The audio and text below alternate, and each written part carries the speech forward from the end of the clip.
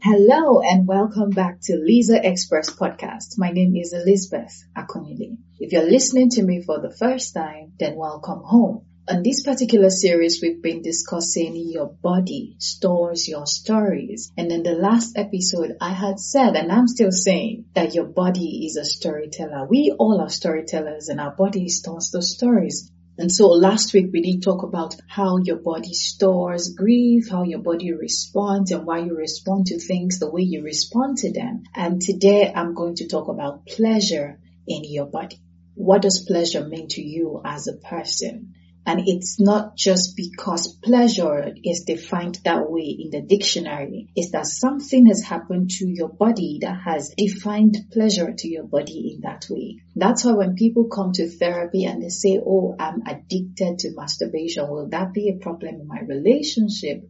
I always don't answer the question. I don't answer it directly because it's not a straight question. Why do you masturbate? How did you start masturbating? How often do you masturbate? What does masturbating do for you? Because if we cannot articulately answer those questions, we really cannot find how it will affect your relationship. Because there's a possibility that because you've masturbated so often, you've become sexually selfish and you don't even know about it yet until you have a partner and all you do and focus is for your partner to satisfy you. You don't realize that because you've been satisfying yourself for 1 year, 2 years, 3 years, or because you've had to satisfy yourself every day for the last 365 days, that you really don't know how to share sexually. You don't know how to share sexual pleasure. So when you ask me if being addicted to masturbation or if masturbating is going to affect your relationship, I'm going to look for what that pleasure is to your body first. So let's get into today's topic. Yeah? Pleasure in your body. When something is pleasurable, it is something we like, something we would like to do again. We would like to do it again if it's pleasurable. If I give you ice cream and you like sweet, you have a sweet tooth and you don't mind cold, you're going to come back again. You're going to come back again. As a matter of fact, we found abusers to give their victims something pleasurable after an abuse. Say, for example, a small child is raped and then the person buys them sweets after it, or the person gives them money. The person is trying to give them a reason to return, not return for the pain or the abuse, but return for the pleasure at the end of the abuse. That is how some people have gotten into traumatic sexual bonds, is the fact that beside the pain, there is a bit of pleasure. And some people are of the opinion that pain and pleasure move together. Some people are of the opinion that pleasure is just pleasure and pain is just pain. That's not what we're talking about today. I brought it up to say, okay, there are these nuances when it comes to this topic. All right. Now, when something is pleasurable, you want to return to it. That means whatever is pleasurable to your body wants to return to it. If I go to the gym, for example, the gym isn't necessarily pleasurable because I have to get up from my bed. I have to move, especially if I'm someone who loves to be indoors. I have to go out. I have to exercise. Dumbbells aren't ice cream. They are duty. They are heavy duty. They are hard work, right? I have to put in the work. So it's not necessarily pleasurable. But when I'm done, I love how my body feels, not the pain. I love the feedback my body gives me. Oh yeah, you're taking care of me. The dopamine release. I love that. I love how I look when I dress up. I love the compliments that come with it. And so that pleasure doesn't let me focus on the pain of going to the gym. It doesn't let me focus on the discomfort, right? So that pleasure is, should I say salary, is a wage for my hard work. When it comes to pleasure in your body, the question is, what have you been investing into? What has been satisfying your body? And in this case, let's go sexual. Let's go sexual here. What has been sexually pleasurable for you? The reason some people have problems with new sexual relationships is not because their new sexual relationships suck. It's because their previous sexual relationship was different.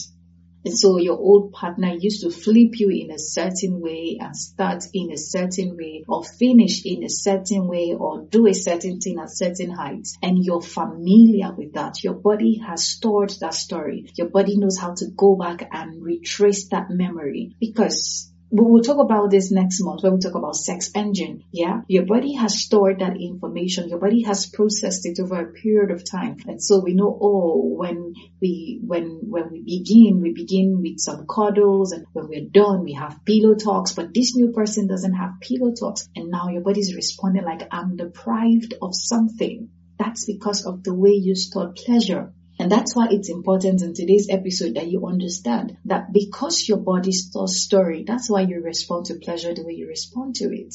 Maybe your new relationship doesn't suck. Maybe you're trying to define your new relationship in the shadows of your last one. And that's why it's important that after a breakup, you don't just pretend to move on, that you actually move on. Now, move on doesn't necessarily mean I hate my ex. Move on doesn't necessarily mean that, I'm angry with them, or they're going to suffer because they left me, or because I left them, or I didn't have fun when I was with them. No, move on means that I am able to detach. That is where the hard work is. The hard work of detaching. Because if you do not detach, you're going to carry that story into the next phase of your life. You're going to carry that story into your next relationship. You're going to carry your sexual stories, the stories you both have written in your bedroom. You're going to carry it into your next relationship and into your next bedroom. And you're going to start having clash of opinions and clash of perceptions, not because they're not good, but because of the stories you stored. Now, if you're someone who has been exposed to a bit of bondage and a bit of pain sexually, when you come into a relationship where it's all cuddles, it doesn't align with the stories you have.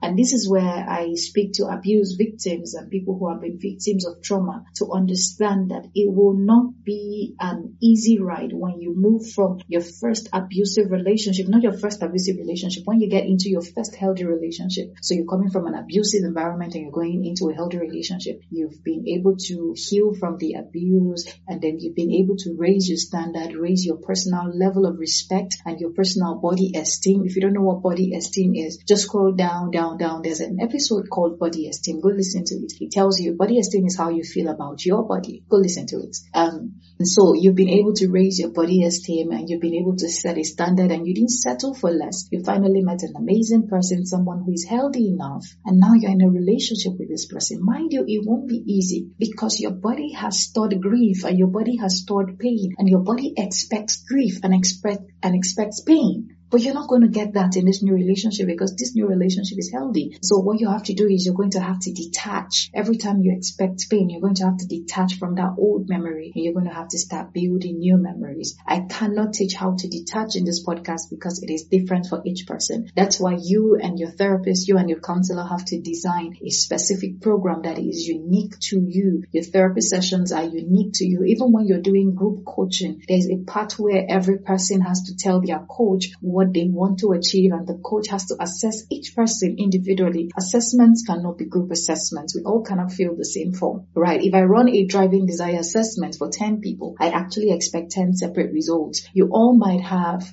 say 2 people might be high in growth and be high in significance, or be high in love and connection. It doesn't necessarily mean they're going to have the same percentage of those things, right? So even when you're in a group coaching, be very specific to about what you want to achieve, and then focus on it. Now, back to this. When you are moving from a toxic relationship to a healthy relationship, the reason you're still reacting to this new person like they are the old person is because your body has stored the story. And how does your body store stories and retrieve those stories? It's by the way you think and by the way you process information. When you get new information, your brain has to go back and do what is called some scanning. Literally, I'm trying to look for regular words, right? You know, when you click search bar on your laptop, and then you search for a file, you search for the title of the file you can remember. So you see something, your brain literally just does searches for that word and begins to look for every information that is similar to that. And then it retrieves it. So there are 3 major ways your brain processes things. You have what is called deletion, distortion, and generalization. Deletion is when an information doesn't seem to make sense. It doesn't look like something I am going to need in the future, so I just delete it. Like, this is nonsense. Maybe I'm going through the comment section and someone looks at me and says, you're not even pretty, but I have very good self-esteem, and I know that I'm a very pretty woman and I'm very attractive, and it will be your honor that I even look at you twice, right? That comment doesn't make a thing. It doesn't affect me. I just just delete the information. It's useless information. However, if I see something that looks like something I used to know,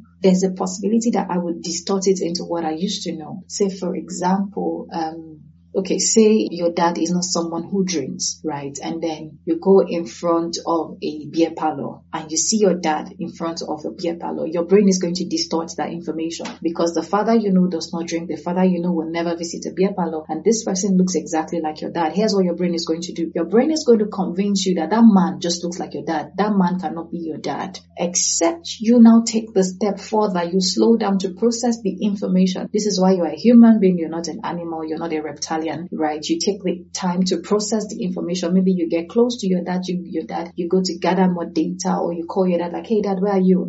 And then he goes, I'm in front of the beer parlor. Oh, I'm looking at someone that looks like you. Or you call your dad and say, oh no, I'm in UK. Oh, okay, I'm seeing someone that looks like you right now. Then you've cleared that information, and so the information is no longer distorted. Now that you've confirmed the person is not your dad, what you're going to do is go back again and delete the information. Or you just, anytime you talk about it, oh, I met someone that looks like my dad. But if you had not called your dad, if you had not confirmed the information, your brain was going to settle for a distortion. It's just going to convince itself that, oh, that was not your dad. Or if you were having problems at home with your dad, maybe your dad was becoming shady, you've not been trusting his movement lately, and then you see someone that looks like him in front of the beer parlor, your brain is going to convince you that he's been shady lately. This is him. He has started changing his ways. He's beginning to misbehave. This is what happens when you think your partner is cheating on you. Because you think your partner is cheating on you, you're beginning to have doubts about them. Every time they do something, your brain distorts the information. It's the same thing that happens when you're having an argument with someone. They're saying a different thing, but you're hearing a different thing because that's what you want to receive. And so what happens is you distort the information. The final way your brain processes things is through generalization.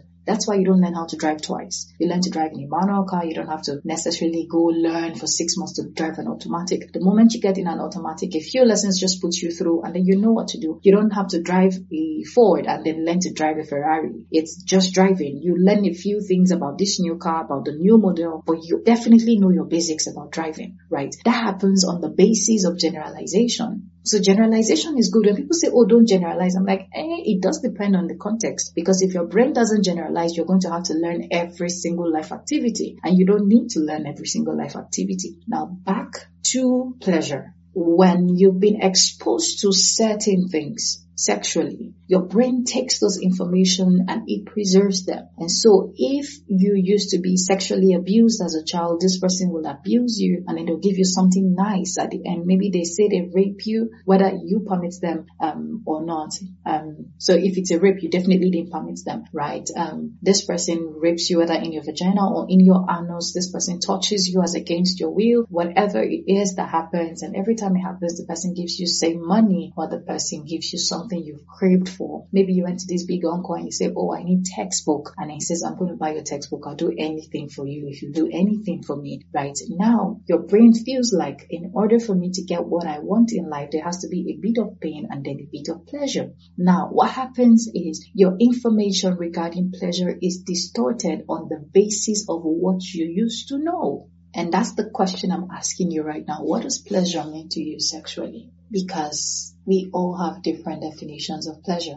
If you cannot define what pleasure is to you sexually, you are going to walk into your relationship under an assumption that you know what it is. And then your partner touches you and you're complaining that they're not doing it well, but you don't even know what well is to you. And this is where we come into the conversation of masturbation and solo sex, because some people are of the opinion that in order for you to be great in bed, you need to know what you want. And the way to know what you want is to experiment with what you already have. But then there are a few dangers to that, one of which is sexual selfishness. Because if you do something by yourself for such a long time, you have the attitude of, I don't need you to get it done. That is part of the reason why certain people are afraid of strong women, because they feel, oh, she doesn't need me. I need someone who needs me. Maybe you don't need someone who needs you. You need someone who wants you, someone who will choose you, because when people need you, it's almost like they're on crack, right? If they don't get you, they're shaky and they're fidgety and they don't have a life without you. You don't want that kind of dependency to cripple both your lives. What you need is someone who wants you, someone who can do without you, but they're making a choice to be with you. Now, when it comes to masturbation, you need other information as well. What are you thinking about for you to masturbate? Are you masturbating to pornography? Because that brings us into another thing entirely. If you're masturbating to pornography, it means what is pleasurable to you is what you're seeing on the screen. Mind you, what you're seeing on the screen is a script, first of all. That's one side of it. The second side of it is that your brain is designed to want more. So when you have sexual experiences, whether it was intercourse, whatever it was that was sexual, your brain releases chemicals for pleasure, right? If you were with someone when you had sex, if you had sex with someone, if it was mutual, there's a release of oxytocin that binds you with the person, that makes you feel loved, makes you feel like they are trustworthy, like you're trustworthy, everything is cool, and we all love each other in the moment. That's oxytocin at work, right? And so if that happens, you feel good and you feel comforted. But if you had to do it by yourself and you had to do it with pornography, all you're looking at is the way it was done. You're focused on the how. You're not focused on the who. Those are two things. When you focus on the how of sexual experiences, you're focusing on the style, you're focusing on the technique, you're focusing on the voice pitch, you're focusing on the tone. That's why we lie to each other when sex is. I read a statistic one time. Unfortunately, I can't remember where I read it from, but I remember the discrepancy between the women who said they had orgasms and the men who said their women had orgasms. When they asked the women, how good is your sex life and how often do you have orgasms? The women told the researchers, and in their surveys, their answers were more than 30% lesser than the men. You women, this was a heterosexual survey, by the way. These women have sex with these men.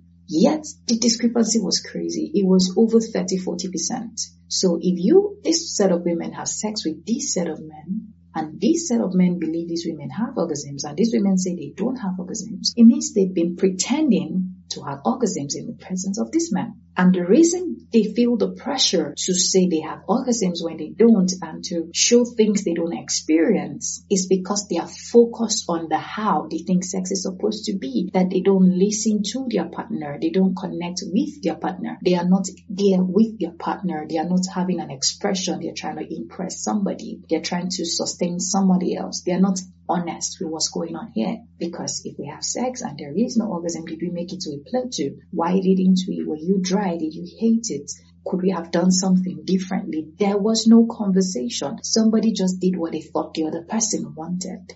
So if you masturbate to pornography, there is the danger of that. There is the danger of focusing on technique over personality, where you don't bond when you have a relationship. Because when you are in a relationship now, you're thinking, I need to do it to her to be as good as it was in the movie. I need to do it to him like it looked in the movie. I need to be able to flip and do 360. I need to be able to do bridge. I need to be able to get 69 right. That's your focus because that's what you've been watching. And so your ambition is to only replicate a script you've seen. So we already spoke about the danger of being one-sided, the danger of being selfish. And then now there is the danger of wanting to perform. And that's why you also have performance anxiety in your bedroom, right? Then there's also the possibility of being addicted to pornography because the way your brain processes pleasure and processes all forms of information is that when you have chemical releases, you want a higher dose because now you're familiar with it. That's why your favorite food as a child doesn't feel so favorite after 5 years because you've tasted the same level of goodness over and over and over and over and over and it's becoming boring and then you need a bit of spice. That's why you find out you pick up a few good food along the way as you grow up as an adult, right? Pick up something more. For some people, they pick up snacks like pizza and the rest of it. You achieve one thing in the office and you feel good and you're thinking, oh, by the time I make it to manager, I'll be good. But then you make it to manager and then you chase for general manager. That's dopamine release. You want a heavier dose. And so another challenge you risk when your sexual pleasure is dependent on pornography is that you risk chasing a higher dose of chemical release, which keeps sucking you deeper into the world of pornography. And so you used to just do pornography that was funny. in your mind, right? It was funny to you. And then after a period of time, you notice that you're beginning to push into abusive content gradually. You begin to enjoy scenes where there is pain being inflicted on someone else, where someone is being abused without their consent. It started as hilarious content, and then it keeps getting deeper and deeper. And now your brain is beginning to blend pain and pleasure together. And so now that you are in the real world, your partner is coming into the relationship hoping for cuddles and pillow talks, but you're coming with BDSM from your porn world in mind. Pleasure is not the same thing to both of your bodies. You are not going to be sexually satisfied in this relationship, I am sorry to say, except one person can step down from their ladder or one person can climb up to where they are. And so this episode is to help you understand and cause you to analyze what is pleasure to my body and where did I learn this definition of pleasure? Where did it come from? Is my definition of pleasure something I made up, something I want? I know all the information you have in your life is based on what you've seen, heard, read, touched, felt, right? That's how you gather information. Is when we had the whole series on trauma, which is what we had last month. We spoke about how trauma can be personal, it can be secondary. I defined trauma in 3 layers. It could be primary, meaning it happened to you. It could be secondary, meaning it happened to someone you knew and heard from. Or it could be tertiary, meaning it's happening to your society and you're just absorbing it from your society. This is where we have generations of trauma that is not just happening in your house, but it's happening in your whole society at the same time. Communal traumas, right? Maybe from war or from slavery, something like that. Those are communal traumas. Those for me are tertiary traumas. Okay, those kind of things can be absorbed. Right, information can be absorbed as well. The same thing with your sexual definitions and your definitions of pleasure. So ask yourself, when I say I want pleasure in my body, what am I asking for? When I say the sex was not good enough, what am I looking for? When I say, oh, the porn I watched was not good enough, what was I chasing? Because if you cannot query these things, everything is just going to go. They say when you don't have a destination, everywhere is a destination. And when you don't have a place you're going to, anywhere you stop is destination. And that might not be such a great thing sexually, because there is the risk of being highly dissatisfied. And you're just going to wake up one morning and be like, oh, this relationship is not working. This marriage is not working. This relationship is not working for me. I'm walking out of it. And when they ask you what it is, you can't actually say what it is because you've been sexually deprived for such a long time. But the question is, what are you deprived of? So if you're a single person listening to me, this is the best time to begin to query your definitions of pleasure. This is the best time to begin to listen to your body. What is my definition of pleasure? How is pleasure stored up in my body? How do I feel about my body? Go listen to Body Esteem. How do I feel about my body? Do I feel great about my body? Do I like my body? Do I want to share this body? Why do I want to share my body? Why don't I want to share my body? So until next week, Monday, I had fun. I had fun in this particular episode. I'm more cool-headed today. I'm not blowing up. And I love it. So see you next week. And if you have any questions, we've made it easy for you. All you need to do is go to www.lisaexpress.com. We have an anonymous form where you can ask us anything on sex, anything on trauma, and anything regarding building a stable relationship. Okay? Don't be shy. Just go there. It's anonymous. They won't even ask for your name. So it's not like we have your name and your email, but we won't publish it. No, we don't even know who you are. Just go ahead and ask your questions. All right? Bye.